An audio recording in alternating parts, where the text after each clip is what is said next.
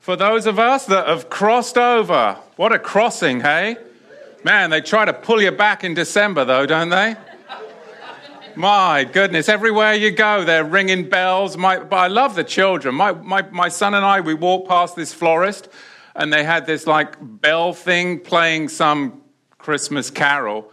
And he's like, no idea. He's like, Papa, why do they have those bells playing? I'm like, they don't know a lot of things, son, and I'm sure they don't even know. And we just kept on trekking, because it's so wonderful to see this next generation that many of us have raised children up in the Torah from birth, and they literally have no concept. And I'm quite happy that they don't. They'll have plenty of time in later life to realize what a mess this world is in. So we just raise them up in the truth, and then they'll see the counterfeits once they're older, but they don't need to see the counterfeits when they're younger, in my humble opinion. Let's turn to the book of Ivrim, Hebrews chapter 3. I'll get right into the text. Therefore, Kadosh Israelite brothers, partakers of the heavenly calling, consider the Sholiach, the apostle and Kohen Hagadol, high priest of our confession, the Moshiach Yahusha, who was faithful to him that appointed him, as also Moshe was faithful in all his Bait house. For this man was counted worthy of more Tifereth glory than Moshe, seeing that he who has built the Bait house has more honor than the Bait house. For every Bait is built by some man, but he that built all things is Elohim. Verse 5. And Moshe truly was faithful in all his Bait house, whose Bait we truly are. If we hold fast the confidence and the gilah of our tikva firm to the very end. Therefore, as the Ruach HaKodesh says, today, if you will hear his voice, harden not your levanot, your heart, as in the rebellion, in the day of trials, in the midbar, the wilderness. When your avot fathers tried me, they proved me, and they saw my works 40 years. Therefore I was grieved with that generation and said, they do always go wayward in their levanot, their hearts, and they have not known my halachot, my ways. So I swore in my wrath, they shall not enter into my rest. Listen, Israelite brothers, lest there be any of you an evil lev, heart of unbelief, in departing from the living Elohim. But exhort one another daily while it is still called today, lest any of you become hardened through the deceitfulness of sin. For we are made partakers of Moshiach, if we hold on to the beginning of our confidence firm to the end. While it is said, today if you will hear his voice, harden not your levot, as in the rebellion. For some, when they had heard, they did rebel. Was it not those that came out of Mitzrayim, Egypt, with Moshe? Although not all of them. But with whom was he grieved for 40 years? Was it not with them that had sinned, whose bodies fell in the wilderness? And to whom did he swear that he should not enter his rest, but to them that believe not? So we see that they could not enter in because of unbelief. A lot right there in the body of the text. It begins in the first verse. Therefore, Kadosh, Israelite brothers, partakers of the heavenly calling. So it's clearly written to what? Devout believers. Our audience are devout believers. They're called holy brothers. They're partakers of the heavenly calling. Now, this is the only place in the apostolic scriptures where the term in the Greek right here is Adelphoi Hagoi, holy brothers. holy brothers is used. And it says, consider the Shaliach and Kohen Hagadol of our confession, the Mashiach Yahusha. The Shaliach, the apostle and high priest. Again, this is the only time when you see that the Mashiach is referred to as the apostle. Now, this has become a highbrow term, a highbrow religious term in many denominations. But if we go to the law of first mention in the Torah, we'll find that apostle isn't some highbrow church term. Oh, you're the apostle. But it really means one who is sent out for a specific purpose. The first apostle in the scriptures was none other than the raven that Noah sent out for a specific purpose. You see, it's not some highbrow term, but it means that somebody is sent out for a specific purpose, and we find that Moshiach was sent out for the specific purpose that he did in fact fulfill. The Shaliach and the Kohen Hagadol. He fulfilled the purpose of what? Being the high priest of the order of Melchizedek. That is what he was sent out for. And the writer now, talking to a body of believers, a holy brothers, says, now consider the Shaliach, the apostle, the high priest, Moshiach Yahusha. Because these are true believers. They're admonished, and we are too, as true believers, to consider the apostle and high priest of our confession, the Melchizedek. It's the true believer's charge. It is our charge in this generation to consider that. That's the thing. That's what makes us distinctly different in the priesthood. Is we do not count his blood a common thing, Hebrews 10:26, and trample it underfoot. We actually are going to spend the time to consider what does it mean that he is the Moshiach of our confession, the apostle and the high priest. He's not some Greco-Roman Christos, but he is what the scripture says, the apostle and high priest of our confession. And that's got huge ramifications for those that join the priesthood. It's the true charge of our faith, and all true believers must consider it if they're interested in the priesthood, to make a careful study and investigation of it. You don't brush it off. How many Christians, and I'm not dogging on the Christians, but I'm serious, how many people in the traditional Christian church, when I talk about, maybe it's just the way I pronounce it, Melchizedek, maybe I should say Melchizedek. I might get more response. But you start talking about Melchizedek, and people look at you with their eyes just glassed over. They're not interested. You start talking about Jesus loves you in your heart, Christ, Christ, Christ, happy Christmas, and people are engaged. You see, but we're not called to that. We are called to the study of his apostleship under the priesthood and order of Melchizedek. What does that mean? I don't have all the answers, but together we glean and we go into the word and we seek these things out. Together we have a desire. You can't fault me for my desire to want to know the high priest and want to know the calling of the priesthood.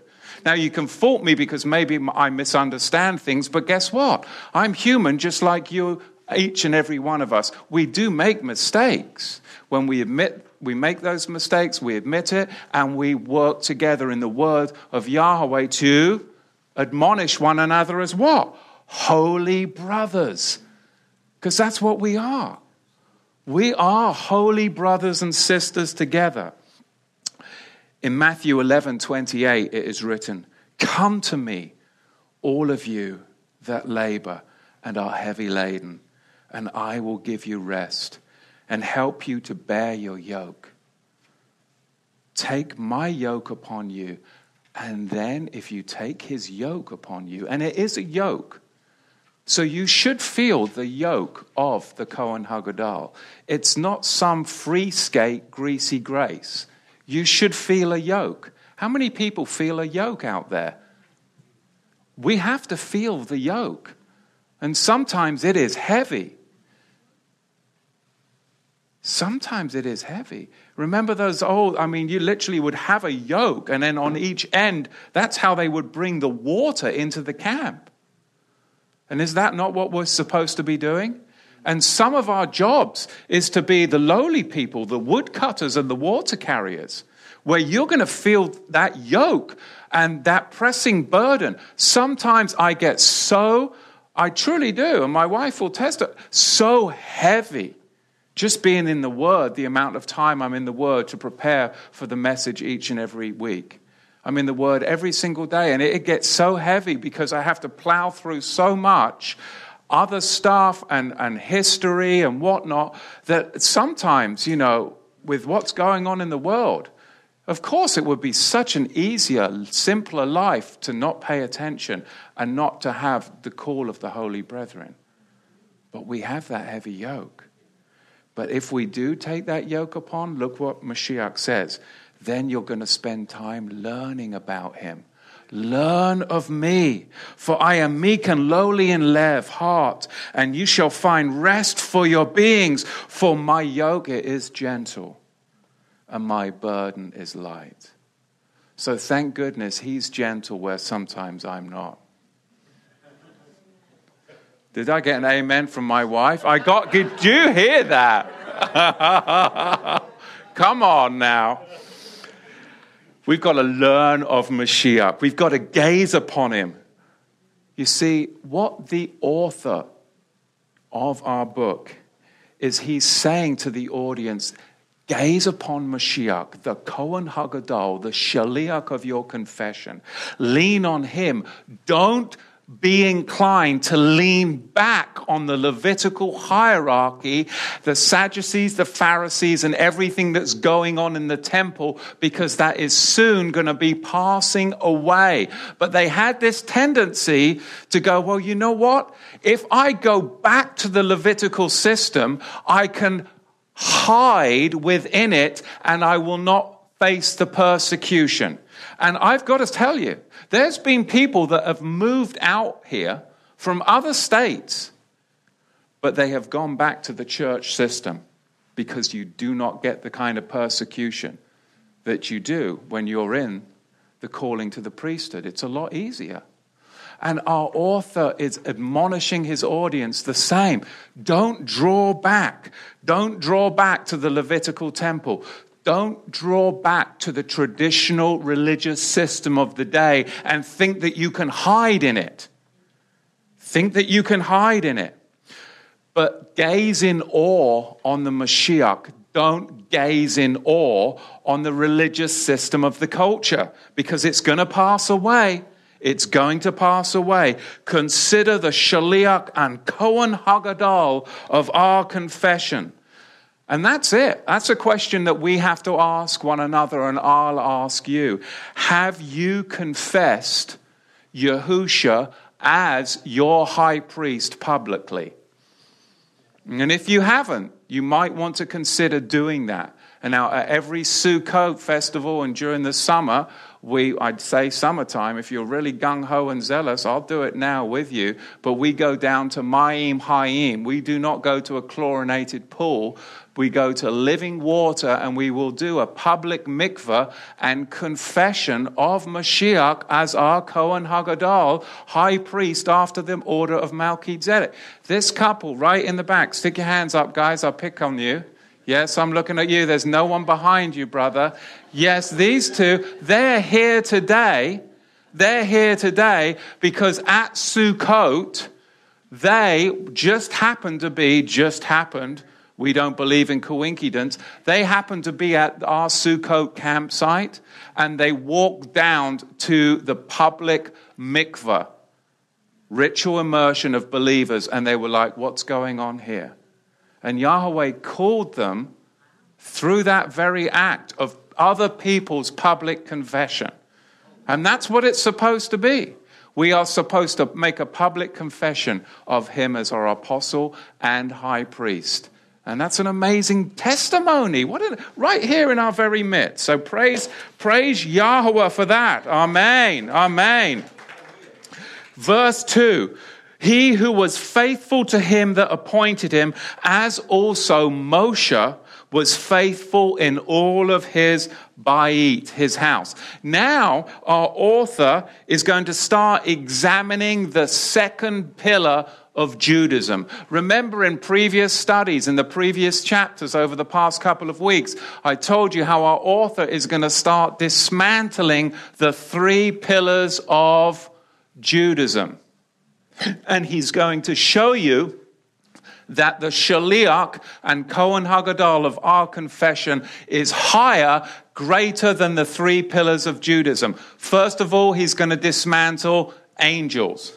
Now, he's going to dismantle Moshe Rabbeinu. Now, do not get me wrong. He's not kicking out the Torah as the traditional Christian church. He's just going to dismantle the cultural application of how some in the context highly esteemed angels, others didn't believe. But then some actually esteemed Moshe almost like godlike in the first century. And then he's going to lastly dismantle how they held in such high esteem the corrupt temple priesthood, which had been sold, the high priest position had been sold for 240 years and traded. So he's going to dismantle the three pillars of Judaism, angels, Moshe Rabbeinu, and the Levitical priesthood. Right now he's going to address Moshe Rabbeinu. And he's going to use the text of Numbers chapter 12 to do it. Now, we have to understand that this is going to be a huge undertaking for a first century Jewish audience, for our author to be able to address this in front of a first century Jewish audience, because Moshe was held up in godlike esteem with many, many of the traditions and the sects. Even higher, he was held even higher than the angels. For this man was counted worthy the more tifereth, more glory than Moshe, seeing that he who built the Bait, the house, has more honor than the Bait, the house. For every Bait is built by some man, but he that built all things is Elohim. And Moshe truly was faithful in all of his Bait, his house, as an Eved. He was a servant within the house for a testimony of those things that were to be spoken later. But the Moshiach, as son over his own Bait house, whose Bait you and I are, if we hold fast the confidence and the gilah of our tikva firm to the very end. You see, the household compromises of what? All believers. It's written in Ephesians chapter 2, verse 12. I love this. That at that time you were without Mashiach. You were being excluded. You were actually aliens from the commonwealth of Israel, and you were gerim, you were strangers from the covenants of promise. But everything about the high priesthood that is offered to the priests is what? About bringing you back into the covenants of promise. Those Melchizedek covenants of promise that began with Abraham. You see, we were strangers. We were afar off. Many people don't realize that the blood of Yahusha cut a covenant. They have no concept of that. The blood established a covenant. And if it established a covenant, then the covenant has covenant boundaries which we're supposed to stay in. Because if we transgress the covenant boundaries, then we're trampling his blood underfoot and counting it a common thing. You see, we don't even understand that in the West. We don't understand that. So many believers, you'd ask them, say, oh, you believe in would use their terms, you believe in Jesus? Oh, for sure. And do you believe in the New Testament? Oh, for sure. Well, what is that? Well, what do you mean? Well, it's a new covenant, right? Oh, yeah, right. Well, where do you find that? Jeremiah 31:31. And who's it to? The house of Israel and the house of Judah. And what is it? It's the Torah. And where is it written? On tablets of stone? No, on the tablets of your heart. It was written on tablets of stone because you broke the covenant because your heart was so hard that he wrote it on stone. But really, he wanted to write it on your heart in the first place.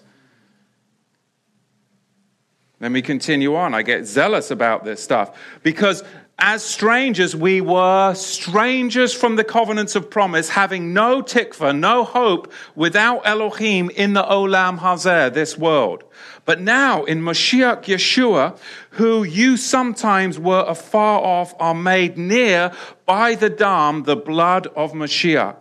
For he is our shalom, and he has made both echad. He makes the two one. He brings you into one.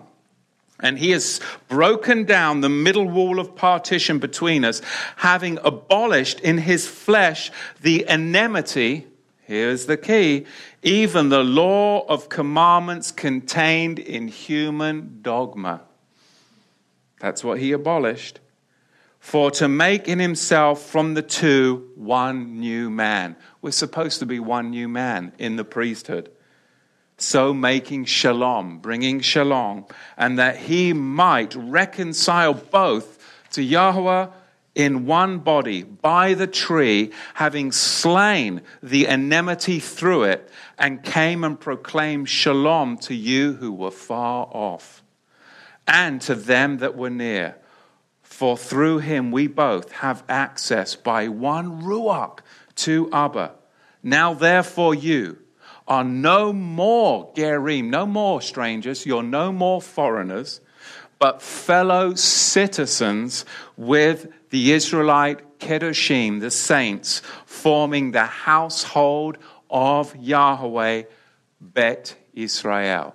So, because you were strangers, and now you've been brought into the commonwealth of faith, and you're a part of the priesthood and under his high priestly order, you're no longer strangers because you're in the household of faith, but you actually feel stranger than you ever did before, right? Because you're living in a strange foreign land. But you feel more peace and more discipleship, and you feel that you are the holy brethren. More than ever, but you feel stranger than you ever did, right? Because those people doing all that crazy stuff out there, they just feel just like normal because the culture accepts it. But the more you press into Yahweh, the more strange and isolated you will feel from the culture. We're like salmon. We are swimming against the current. We are going upstream, aren't we? Everything that we do. When we go to the grocery store, you put something off of the shelf and you're like, oh my goodness. And then, you know, I don't even trust myself. I'm like, I pass it to my wife. Or if my son's around, oh my goodness, he's like kosher police. He is. Oh yeah. I feel for my wife. Sometimes in the summertime, she goes to these Christian play groups. Oh, and you know, these kids have got candies, and my son's like, is it kosher? And they look at him, and the next thing he's got like 5 kids around, he's telling them all about Yahweh. You know, we just got invited to go see some friends up the road, and they've got 5 pigs in their garden. I'm like, are we really going to go visit them? Because it's going to be throwdown when Moshe starts talking to them. You know? My goodness. I mean, we are swimming uphill, even in the neighborhood. Moshe was a servant in the house. But Messiah built the house. And he is owner of the house. He's the son and he's the heir. He's the son and he's the heir. So Yahushua was over the house whose house we believers are now. And who are we? We are the Israel of Elohim, Galatians 6:16. Ultimately, what is this about? It's all about access, is it not? That's what it's about. It's all about access. Israel had limited access through a servant in the house. Now think about it when you were kids and you'd go round to somebody's house. Think about that. It's all about access because Israel had limited access through a servant in the house, and we have greater access and special privilege. We have special privilege through the owner, the son, and the heir of the house. If you go visiting and you know the owner of the house, who's also the son of the house and the heir of the house, what are your privileges going to be like? Or if you go to the house where your friend is just a servant of the house, you're not going to have the same privileges. You won't be greeted when you come to the door in the same manner. That's what it's about. It's about access to the master craftsman, the builder of the house. It's all about access. Do you want to pay a yearly fee today? Seriously. I always get in trouble for this kind of talk, but I can't help it. Do you want to pay a yearly fee today so you can have limited access to a ministry's teachings on the scriptures? Do you want to pay a fee for DVDs and this, that, and t'other so you can have limited access? Or do you realize that we're all in this together, that we are the holy brethren, the holy priesthood, and it's free access, unlimited access because it's all his? That's it. And we're dependent upon him for our sustenance, and we just let it be what it will be. Because if we're all doing what we should be doing, then everything will grow because of the conviction in believers' hearts to be good stewards with what they've been gifted. But we as a ministry aren't going to give you limited access, because that's not right. That's not right. You see? So that's a big change. That's a big paradigm shift when you're now approaching the priesthood. But I do want to talk about, while we're in the house and we're juxtaposing the difference between the servant of the house and the owner, heir, and son of the house, I want to address in the first century the Jewish Messiah myth in the life of Moses, because this is fascinating, and it was very, very prevalent in the first century. There was a Jewish expectation of a cosmic relationship of divine equivalency between Moses and Messiah. That was the expectation in the first century, of this cosmic divine equivalency between Moses and the coming Mashiach. To the first century Jew, Moshe is the prefiguration of Mashiach. And Mashiach will be a Moses figure. Now, as I go through this, you'll start to see it more and more. This was their very expectation. Moshe, he was of royal noble blood. Mashiach, he was of royal noble blood of the house of David. Moshe fulfilled his destiny with the redemption of the people from bondage to slavery. Messiah, he fulfills his destiny by delivering mankind from bondage of sin and the exile. At the advent of both, the people were suffering long for many generations. But they had no assistance from Yahweh. They hadn't been able to find any help, had they, in both generations.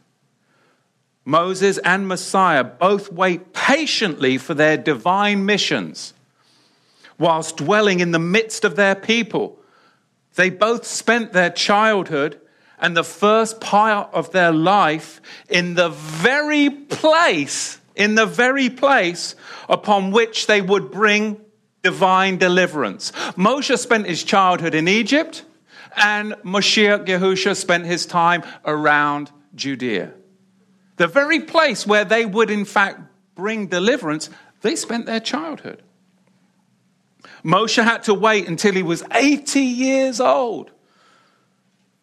But with Mashiach, he has to wait much longer, does he not?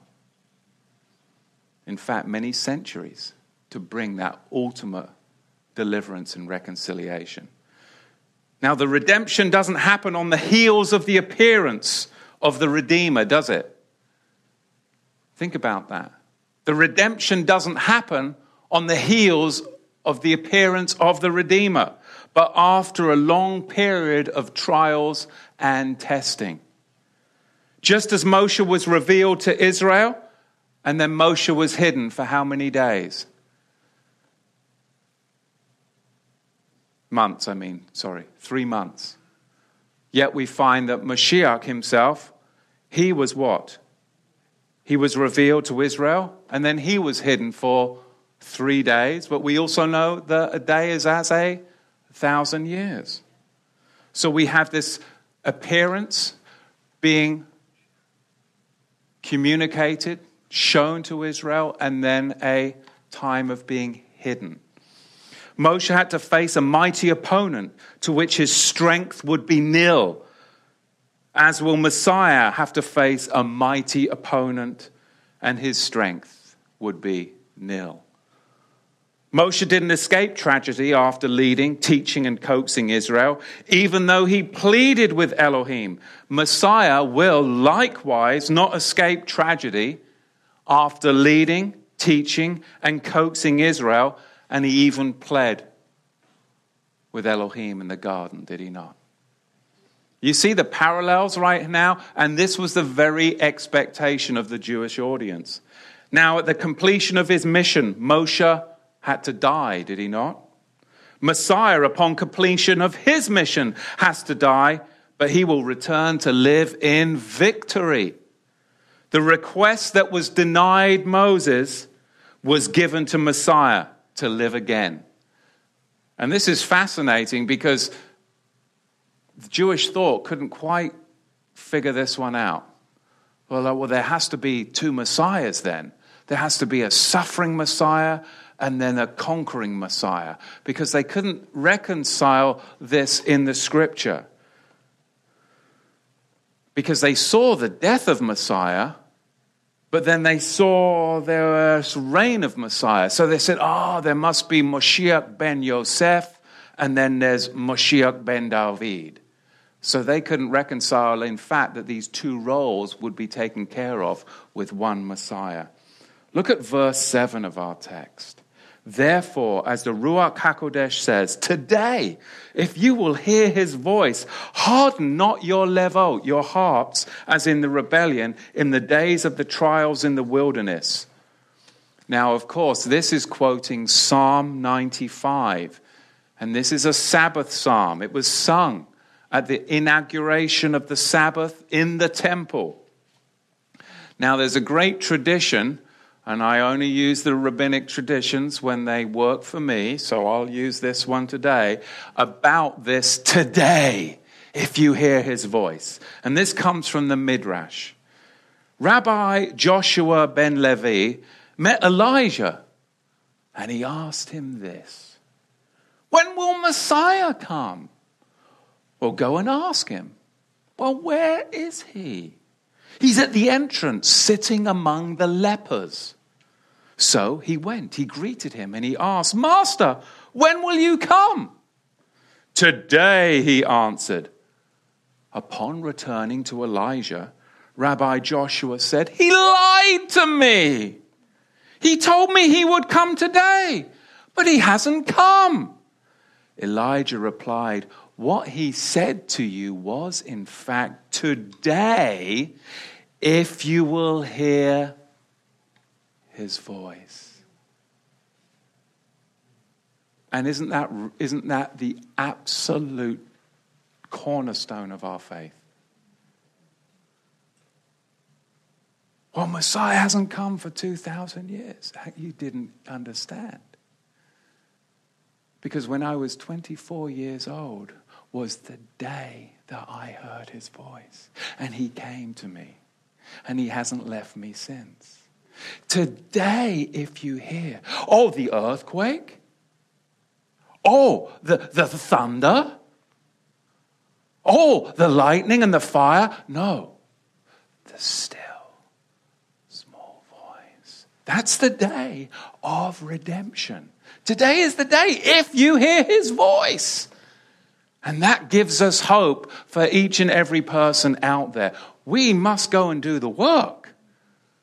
Because, they're listening to the earthquakes. There'll be rumors of wars. They're listening to all the MSNBC Illuminati media spin to distract them from the still small voice. There's all of the Brother Dane, what are they called again?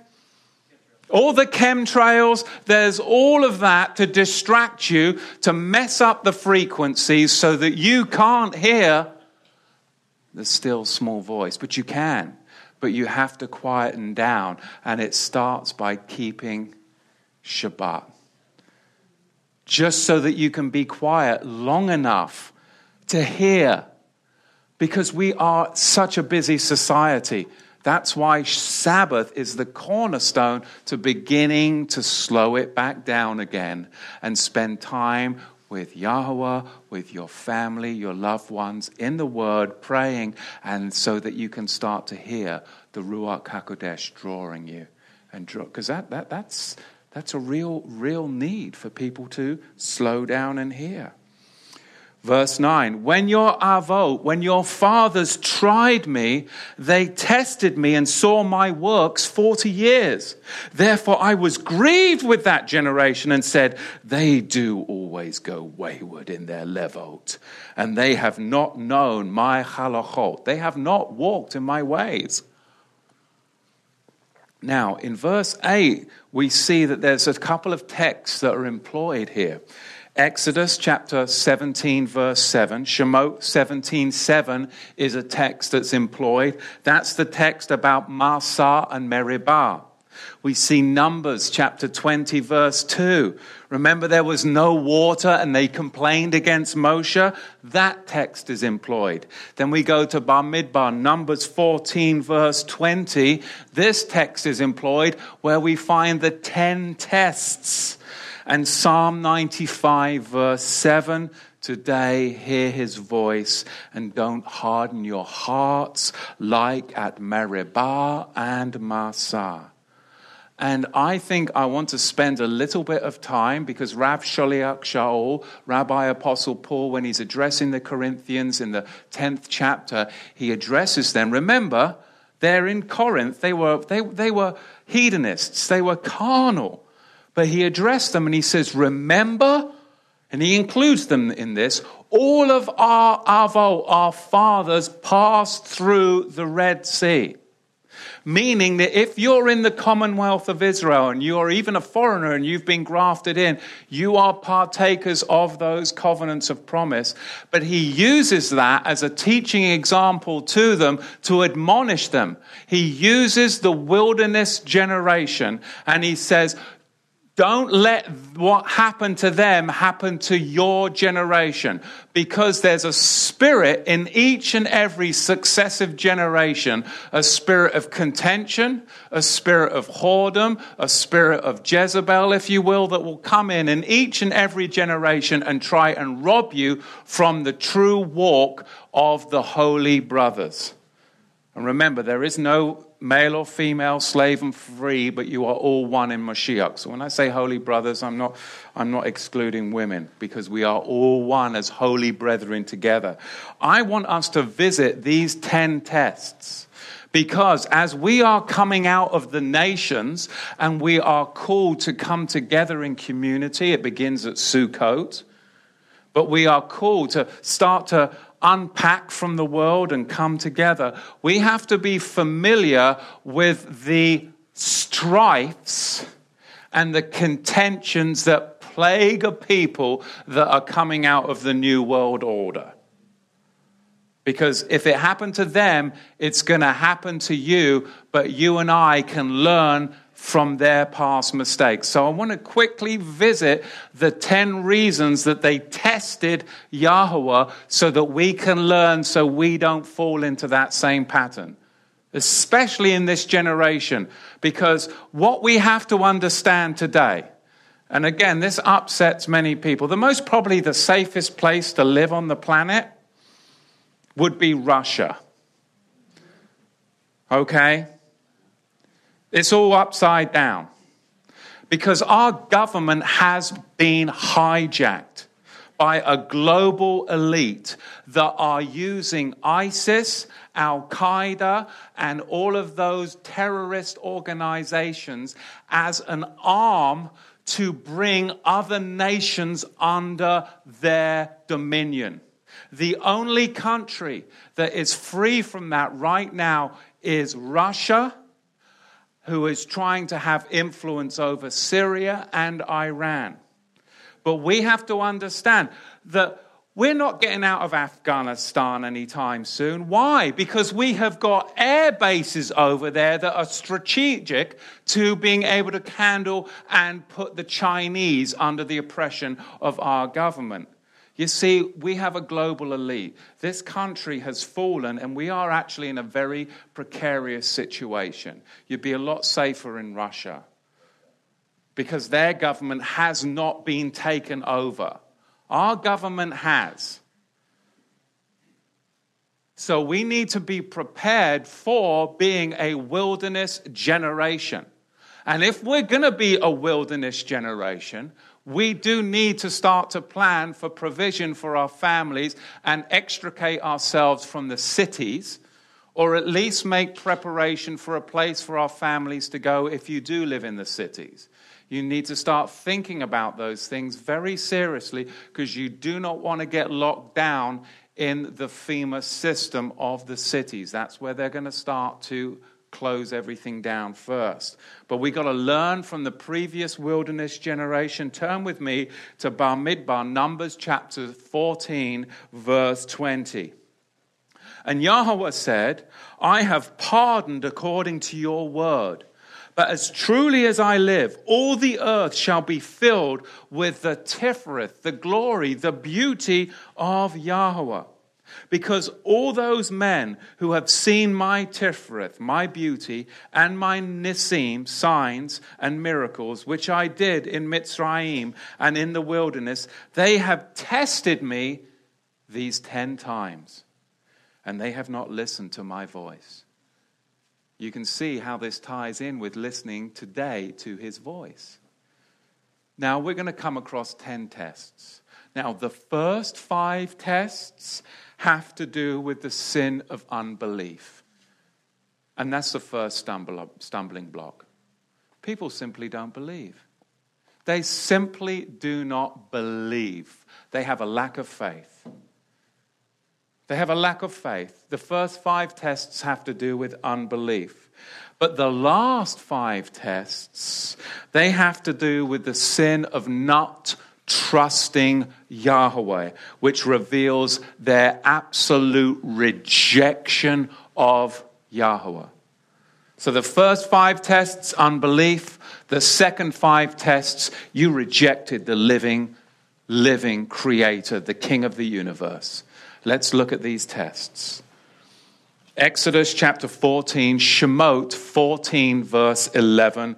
The first test, a test of unbelief. It comes to us from Exodus chapter 14, verse 11 through verse 14. Go into the house of an Israelite and what?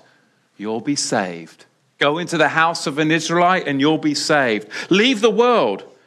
Go to the mountain and receive the commandments of Yahweh. The Israelites said, well, this is a mistake. Let's go back to Egypt. How many people, when it gets hard, are going to go, well, you know what? Those FEMA camps, they've got vaccinations, they've got food, they've got medicine, they've got blankets. You see, we're living on a reservation. And what did they do to the Native Americans, the First Nations people? Put diseases in the blankets, poison the food, and kill them off. Georgia Guidestones. You see, it's a big prison system. It's a big prison system. In fact, we just heard of somebody who's in prison, and another fellow inmate in prison was working in the kitchens. And he said, brother, all of the hamburger came in and it was packaged. And I'm unpacking it and it says, not for human consumption. You see, whatever they did to the First Nations people, that's what they're doing to the prisoners in this country, because that's where the model comes from. And what did they do? They would have the spoiled rations, sometimes from the Civil War, left over from the Civil War, the spoiled food rations that wasn't even fit for the soldiers, the blue coats, and they would feed them to the First Nations people who they got to covenant and give up land, give up rights so they could put them in the prison system. Now that reservation system has been expanded and we're in fact all living under it. And that's what we don't realize. Because we were supposed to come over here, when I say we, I say Europeans, were supposed to come over here and give the greatest gift to the First Nations people. And in return, we were supposed to receive a great gift from the First Nations people. That was the Creator's divine plan, his perfect will. But now we're in his permissive will. His perfect will was you go over and you give the greatest gift of my son, and in return, you will receive the gift of land stewardship, animal husbandry, and how to truly love your neighbor. But we saw the mountains of gold, and we saw the land, and we coveted, we became greedy, and we enslaved the people. And now we are all living on the reservation. We're all living on the reservation. We're all in prison. And you don't think that those blankets are going to get infected that FEMA are pulling out and providing? You don't think everything that happened to the Cherokee, to the Sioux, to the Lakota, that is what will happen if you and I don't leave the wilderness and get this right. So the first test is one of unbelief. Don't go back to Egypt. When we leave the New World Order system, there will be people in our camp that will say, we should go back. We should go back. Because your belief will be tested. Their unbelief was that they didn't believe Yahweh would save them from the anti-Messiah or Pharaoh in their day. Yahweh will defeat Pharaoh's end-time anti-Messiah army. We have to trust in the provision of Yahweh. That's the first test. The second test comes to us from Shemo, Exodus chapter 15, verse 22 through 26. And it's the second test is unbelief again. The Israelites, they didn't believe Yahweh would provide the key essentials of life. After going 3 days without food and water, they found what? That the water was bitter. The water was bitter. And we're going to be faced with what? The same thing. Within 3 days, the shipping trucks will be stopped. Your grocery stores will be emptied. And you don't want to go there because you will get caught up in a riot, in a mob. And the Torah says, I believe it's Exodus 21, it could be Exodus 23, that we have no part in mob riots. We can't be a part of that. That's not biblical. You don't get caught up in that Tea Party stuff because you will get rounded up. You're supposed to be the gray man. You're supposed to be invisible. You don't get caught up in mob rule and mob judgment because then you'll get caught up with that. You'll be all rounded up. You see, you need to understand now, you need to start getting your body temple clean and pure. Because if you're all jacked up on pharmakia, when that stops, you'll be crippled on the floor crying like a baby. I like coffee. I must tell you. I do. I like espresso. I try to get 3 or 4 shots a day. I truly do. But I have to go decaf some days, and sometimes I have to not do it for a while. Because have you ever tried fasting, like abstaining from any fluids and any food when you've had coffee the day before? It will send you to your knees. You'll be crying like a baby. But if you've got all the caffeine out of your system, you can go into a fast for days. You're fine. So think about the pharmacia. Think about all the stuff they've got us all hopped up on and addicted to. The moment that food stops, your body needs to be able to continue on. Otherwise, you'll be crying that you'll want to go back to Egypt. So now is the time to start testing yourself and preparing yourself so that you can. Now, I'm not recommending that you go against your physician's orders. Of course, I have to put that clause in there. Otherwise, people will be emailing, my wife died when you done your teaching. It's your fault. We're going to be faced with food and water shortages in some. Physical healing is needed for us to receive Yahweh's true teachings. And we have to believe in Yahweh for the essentials of life, not the New World Order. We have to believe in him, truly, for the essentials of life. That was the second test. The third test, again, unbelief, comes to us from Exodus chapter 16, verse 1 through 8. Your murmurings are not against us, but they are, in fact, against Yahweh. In this test, we see the complaints were against leadership by the children of Israel. The Israelites, they were hungry. They didn't believe Yahweh would provide food for them in the wilderness. 1 month, they were only 1 month out of Egypt, and they were complaining. And there will be those among us in the last days who'll complain, oh, well, the light yoke of Torah, it's just too hard. We never had to put up with this kind of leadership in the church. We could do what we wanted as long as we paid our tithe and sung the right songs and stood when they said stand and sit when they said sit. This Torah yoke is way too hard. That was the third test. They'll lust after the flesh of Egypt. There'll be Israelites in the camp that will want to return to their jobs. They'll want to return to the subdivisions. And ultimately, they'll only find FEMA camps or storage lockers. How many of you have driven past storage lockers? This is something that I always do whenever I see fencing and barbed wire.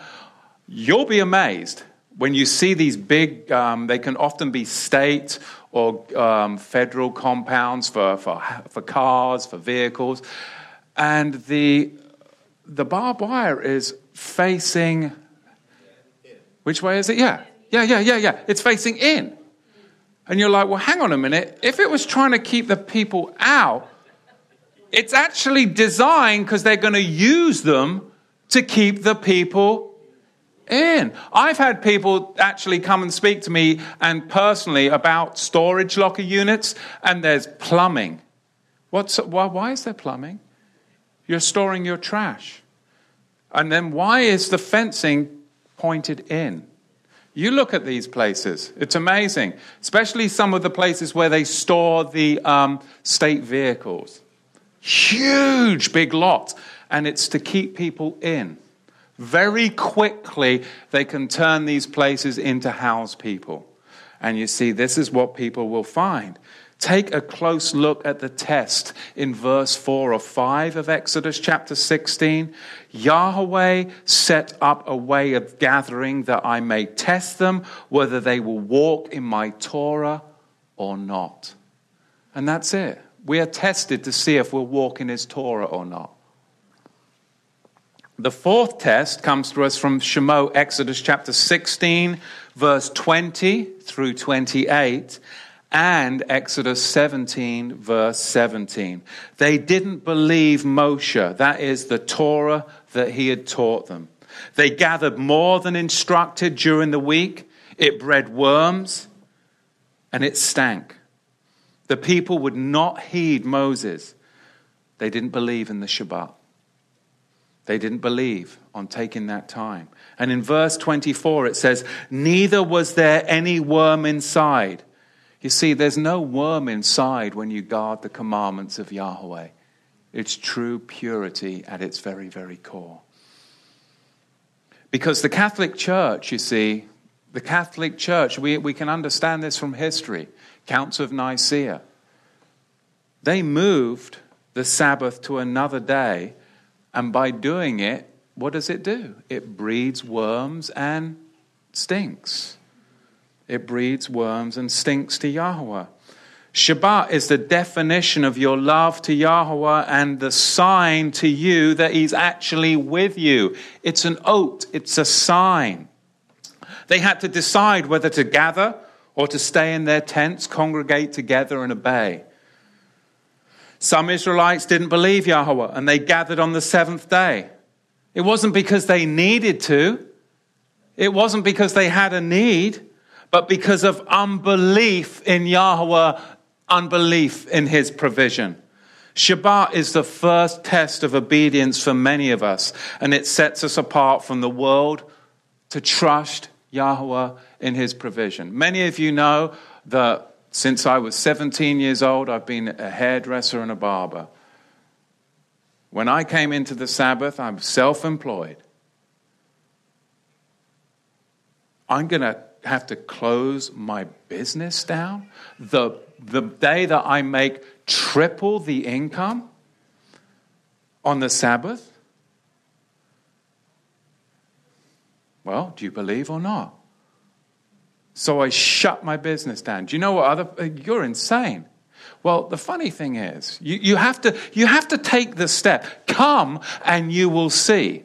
Don't think, because you'll think yourself into a corner. Come and then you will see. There's this funny thing in the world of hairdressing and barbering, and that's that hair designers they close their salons on Mondays. On Saturdays, I always had short timers anyway. I only ever wanted to work to 4 o'clock because, I had short timers anyway. So I open up my shop 8:30 Monday morning. I close my shop 8:30 Monday night.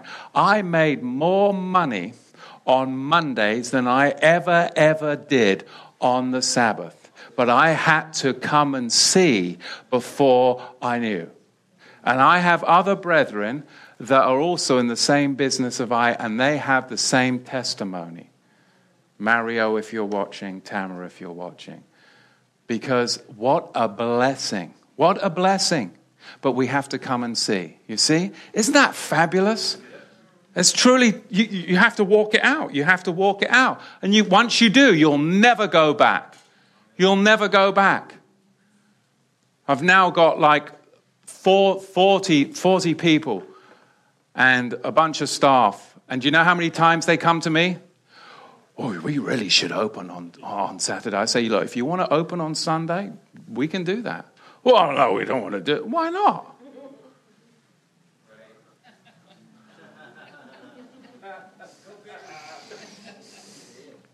Well, we really should decorate. I say, well, if you want to decorate, we can decorate. We'll put a whopping big golden menorah. That's how we'll decorate. Otherwise, no decorations for you today. But I have to have these fights all the time with these Hallmark holidays that come up. It's crazy. But Shabbat truly is the definition of us walking with Yahweh. Some Israelites, they didn't believe Yahweh and they gathered on the seventh day. And again, it wasn't because of need. It was because of a lack of faith in Yahweh to provide. Shabbat is the very first test for many of us of obedience to Yahweh. And it sets us apart from the world. We look strange and people wonder, well, why aren't you doing that? And you have a testimony. They were told to gather manna early in the morning. And I admonish you all. Get in the word and get in prayer first thing in the morning before the sun hits you and you start to stink. Seriously. Because when you go to work, when you're out in the world, stuff happens and it hits you. But if you've had time in the Word in the morning and in prayer, then you go out and it hits you. You've got the Word in you to respond. But the days that you're late, like I was the other day, and I forgot to set my alarm, or I think I set it to PM instead of AM, and I ran out of the house without being in the Word, and you get slammed. So get in the Word before it breeds. The day breeds worms and stinks on you. That's your defense. Get the Word and get prayer in you each and every day, first thing in the morning. They're told to gather early in the morning before the cares of the world take us away. Let's look at the fifth test of unbelief. It comes to us from Exodus chapter 32, verse 1 through 8. They didn't believe in the fifth test of unbelief. They did not believe in the one true Elohim. The Israelites wanted an Elohim that they could command at the golden calf, did they not? They wanted an Elohim that they could command, not one according to the teachings and instructions of Moshe. No counterfeit will do in our walk. Believing in the one true Elohim, don't create other ways to worship him. Worship the way he wants to be worshipped. That's truly what he wants. Doesn't matter, well, in my heart I'm doing it. Yeah, I'm not worshiping your heart. I'm worshiping the one true Elohim, and I don't care what's going on in your heart, because your heart, like mine, is deceitfully wicked above all things. Who can know it? Repent and serve the one true living Elohim. Worship him the way he has laid out that he wants to be worshipped. Otherwise, Amos 5, your prayers and your festivities will be what? They will not be pleasing before the Creator. Now we've looked at the first 5 tests. We cannot fall prey to these tests of unbelief, because the next thing it leads you to is rejecting the one true living Elohim. Now we're going to look at the last 5 tests which deal with rejection. The 6th test comes to us from Numbers chapter 11, verse 1 through 10. They reject Yahweh. This is called the graves of the lust. It's known as the graves of the lust. If you look at verse 34, the Israelites rejected the manna. There is nothing at all beside this manna. What? What do you mean there is nothing at all beside this man? He just parted the Red Sea. There is nothing at all beside this manna. They rejected the presence of Yahweh in their very midst. In their very midst. Don't sit on the outside of the edges. There are always those that sit on the outside looking in.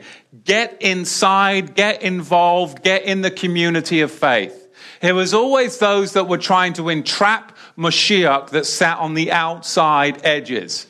The Pharisees, the Sadducees, and whatnot. And the same with the camp of Israel. They rejected his presence. They rejected what? There's nothing but this manna?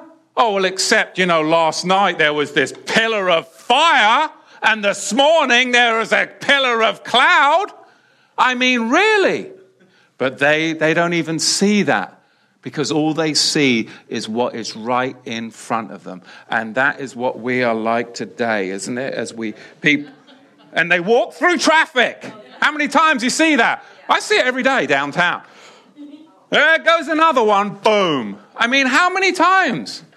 Walking around. Yeah, hey, yeah, good to see you. Yeah, good, all right. It's crazy. If aliens could see us, which they can.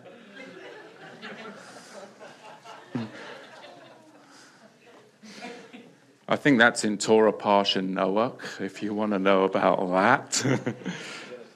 Oh, yeah. That's a good one for late at night if you can't sleep. 7th edition Noah.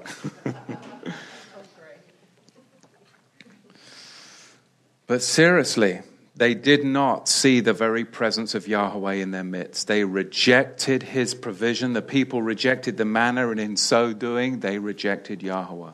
The 7th test comes from Numbers 11, verse 16 through 20, a test of rejection. The Israelites rejected Yahweh because you have despised Yahweh who is among you.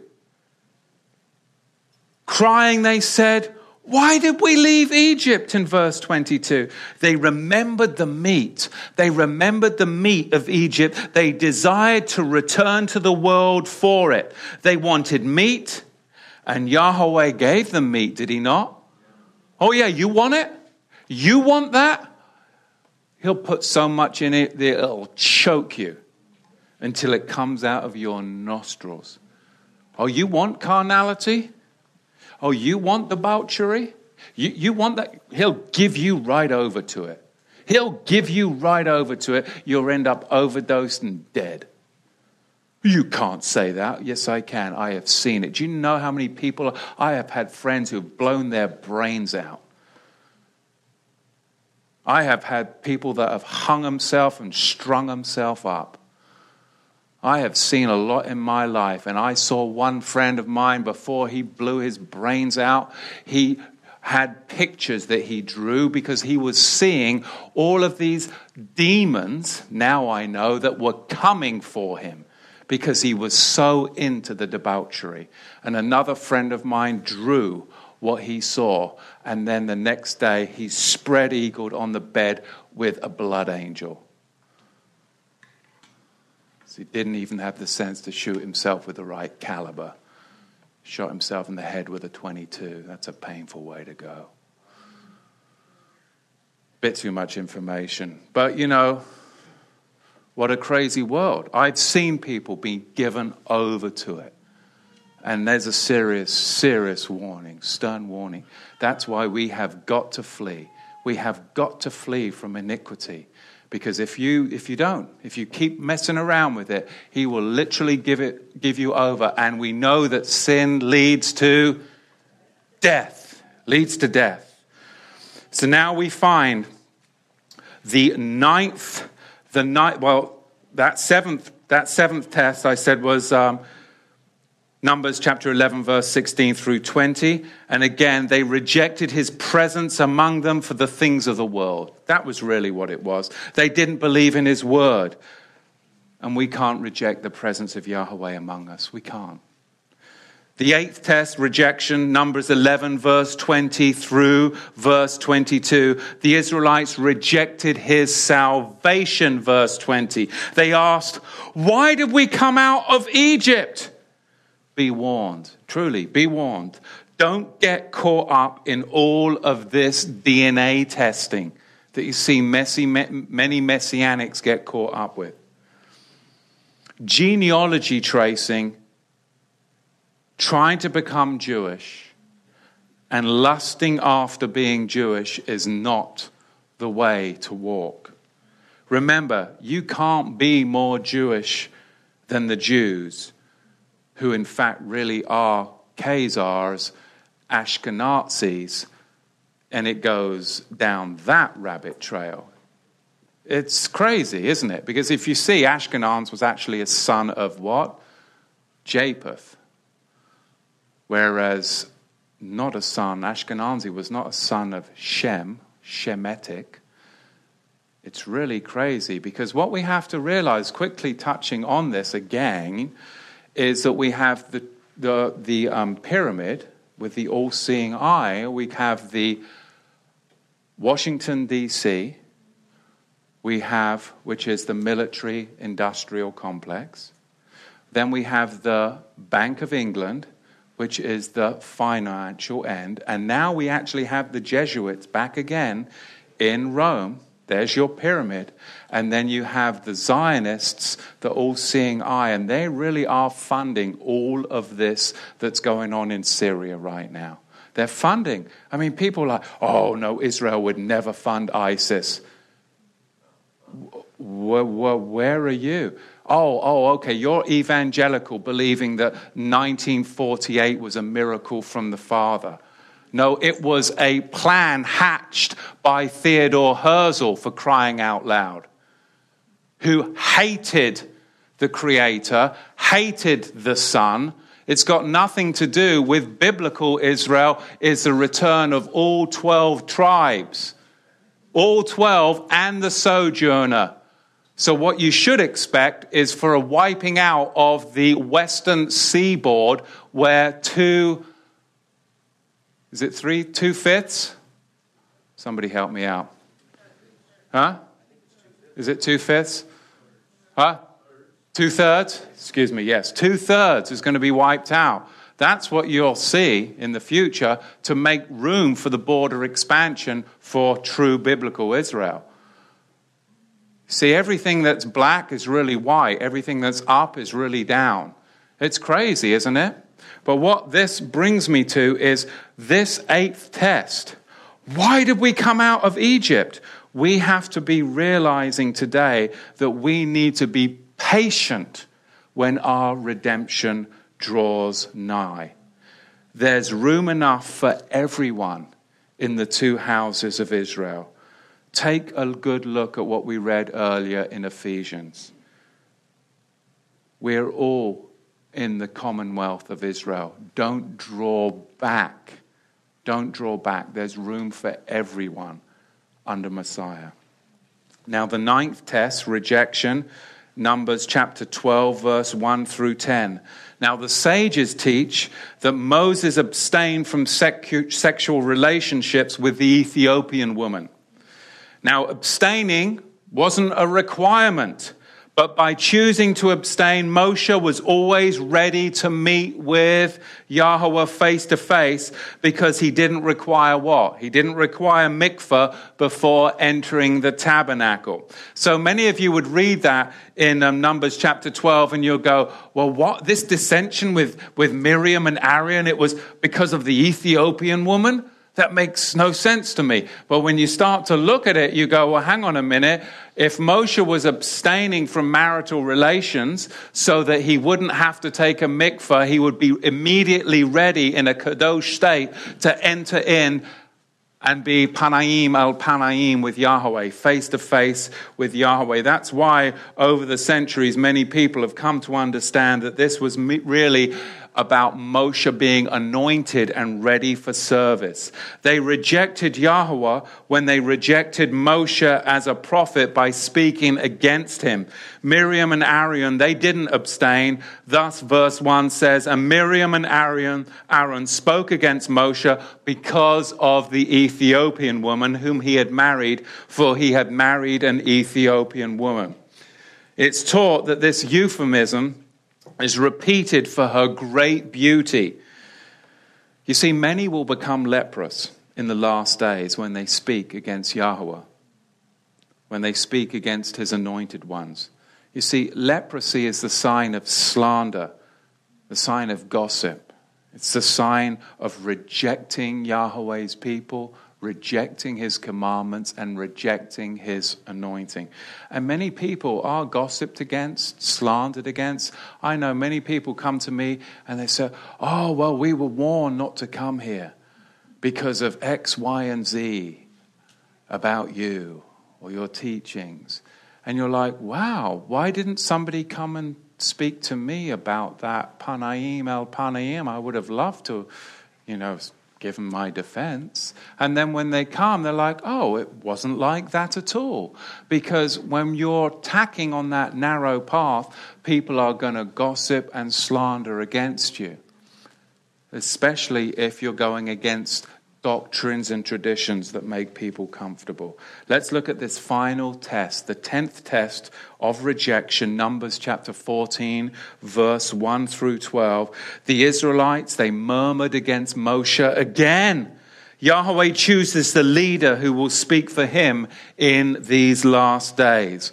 Verse 3 says, is it not better for us to return to Mitzrayim, Egypt? Then in verse 4, scripture says, they said one to another, let us make a leader and let us return to Mitzrayim. The spies came back with a bad report.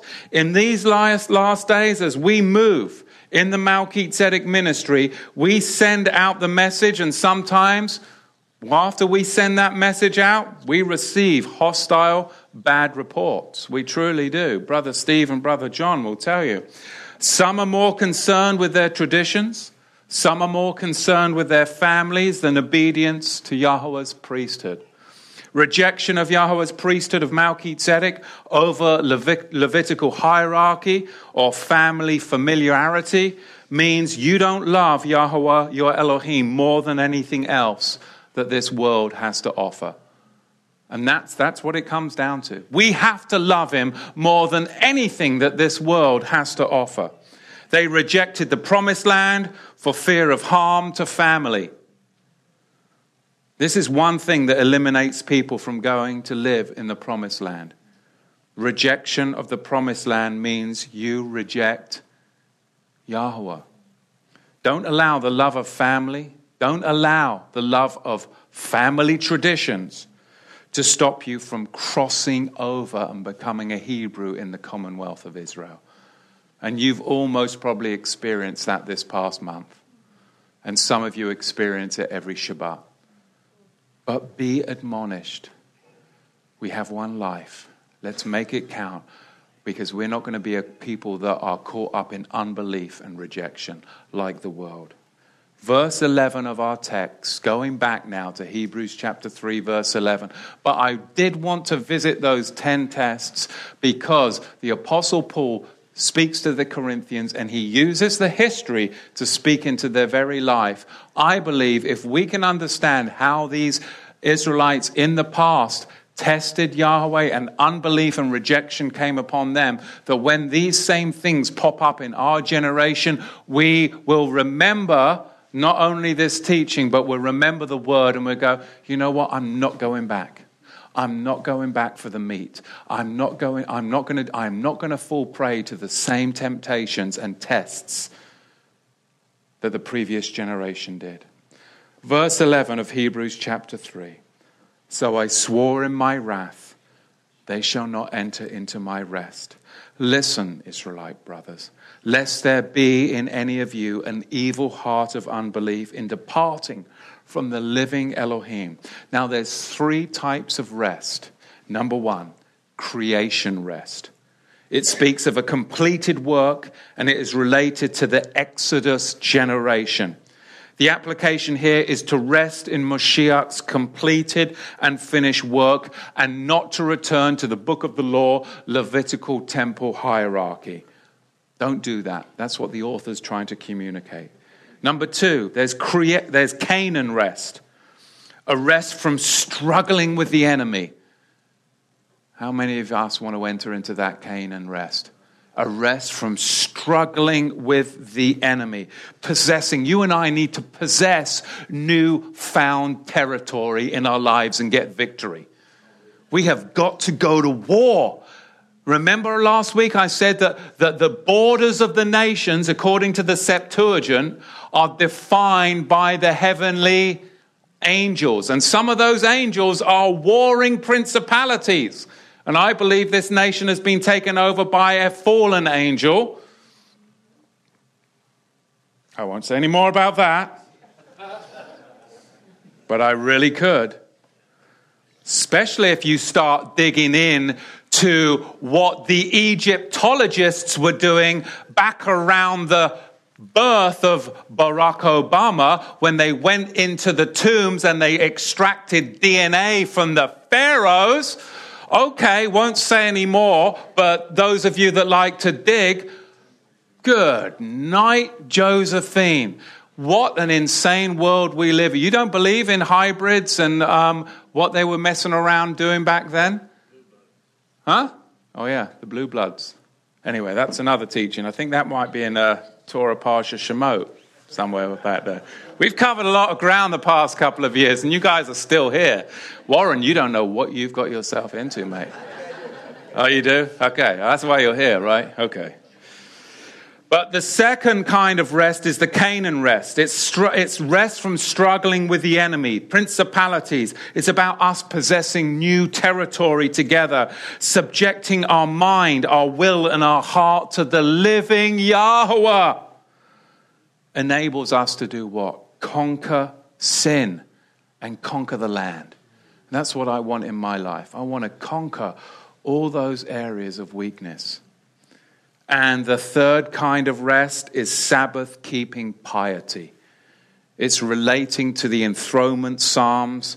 It's a rest in spiritual maturity with a wider view of the messianic kingdom.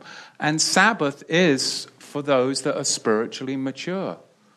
I mean, you have to admit it, because it's very easy to be spiritually immature and say, oh, well, Sabbath's whenever I decide it is.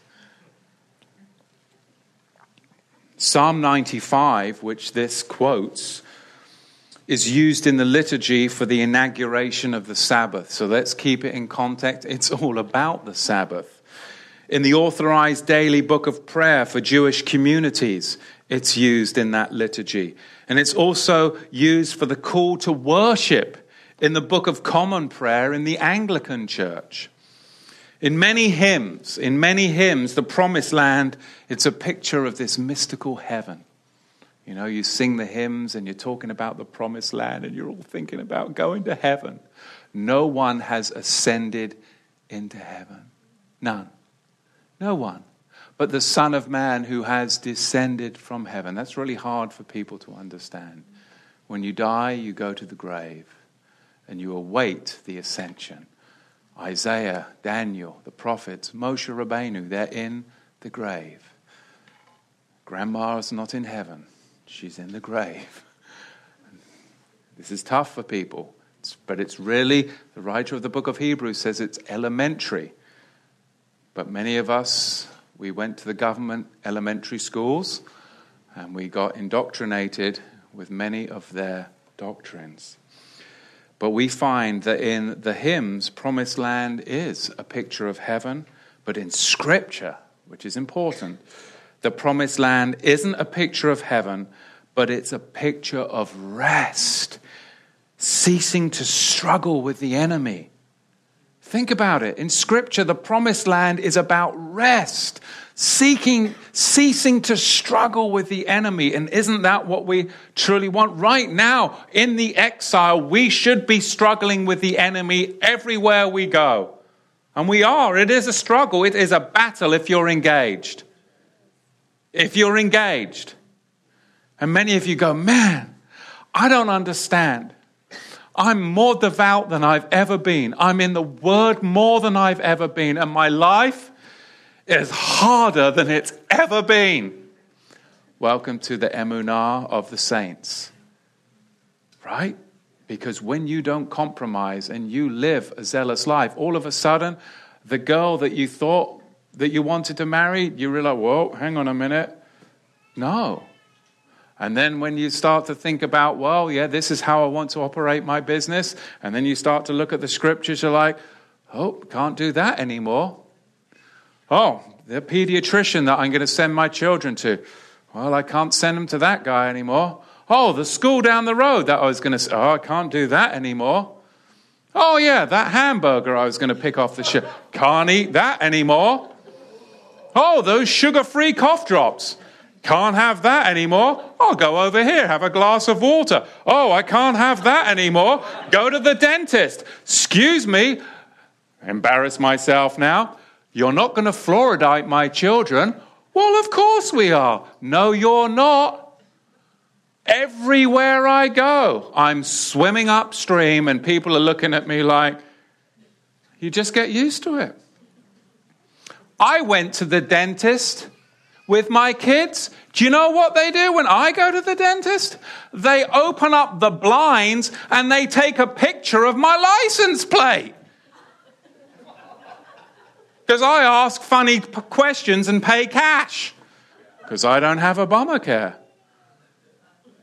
Seriously, didn't they?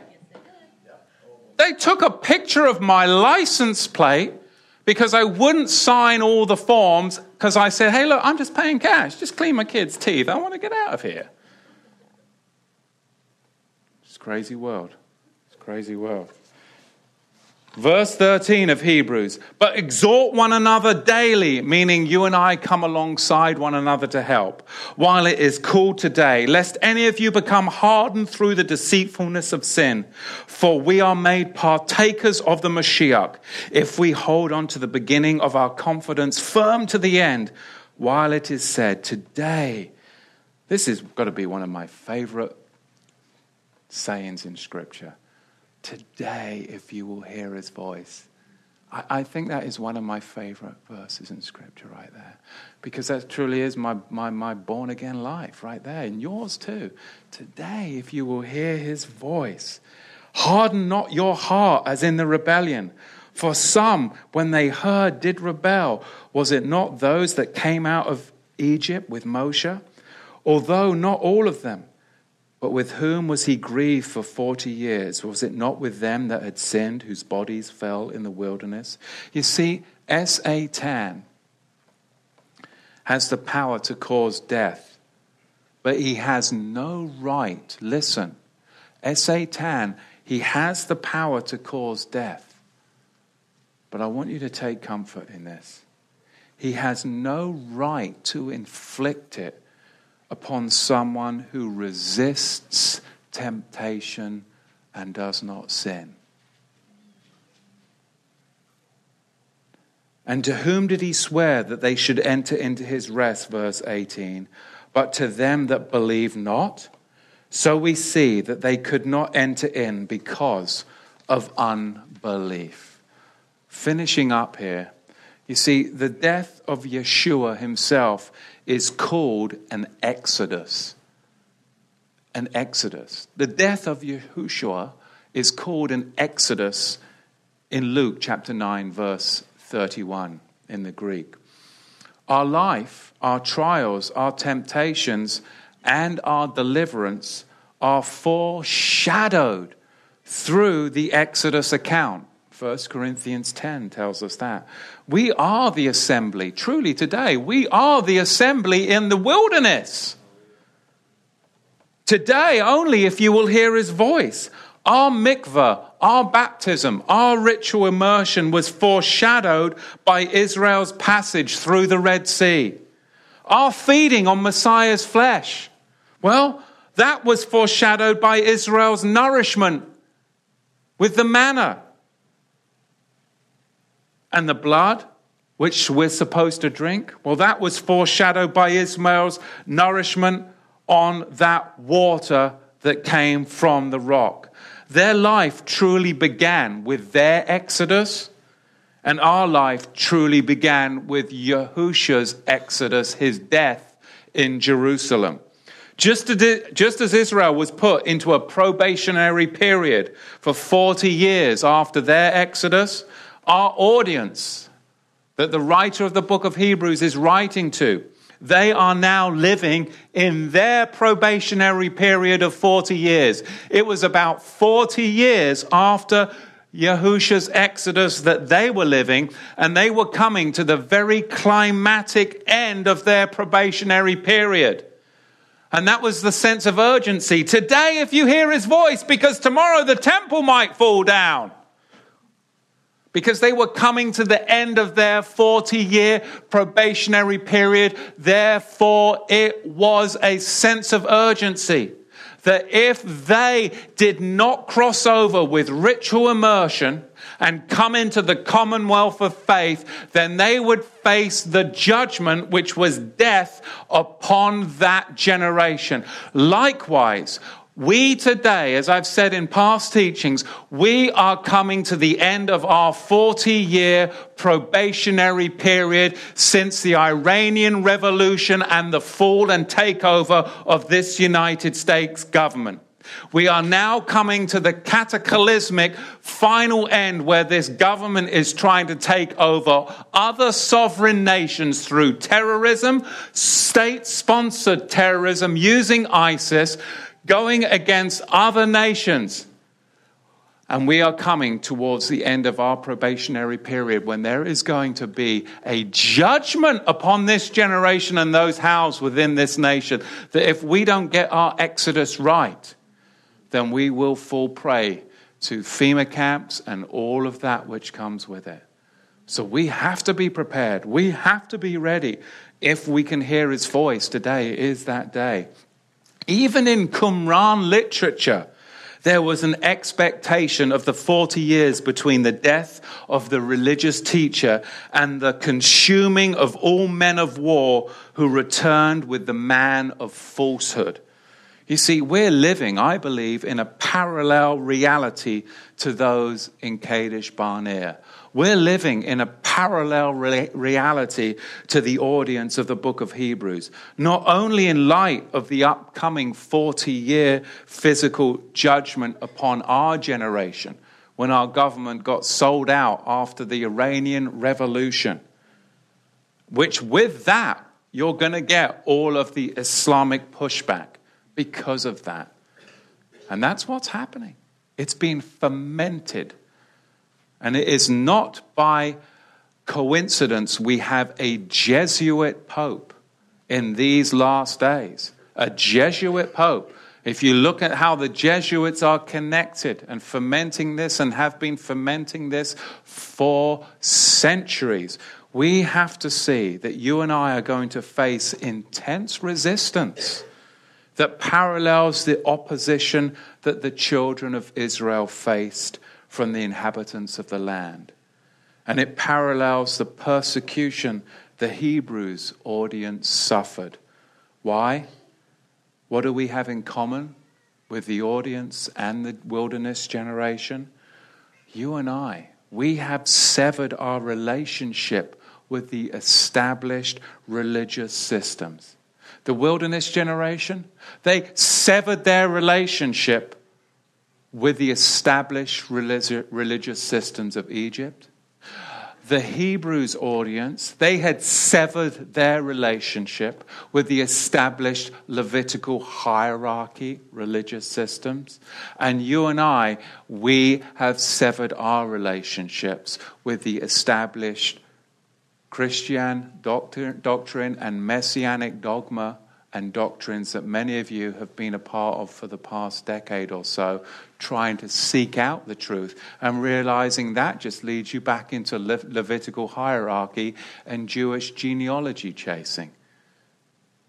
You see, it really is a time where we have renounced the establishment's religions, and therefore we will incur the wrath of that religious community, sometimes just with passing conversations with friends and sometimes with foes. For me, I've experienced it from the Messianic community and, of course, before that, the traditional Calvary Chapel community that I came out of. And for you, well, all of you, you have your own stories of how you were plucked out. But our author admonishes us, believe, stay the course, and stick with Yahweh, and you will be secure. Because ultimately, he has given us the victory at Yahushua's exodus.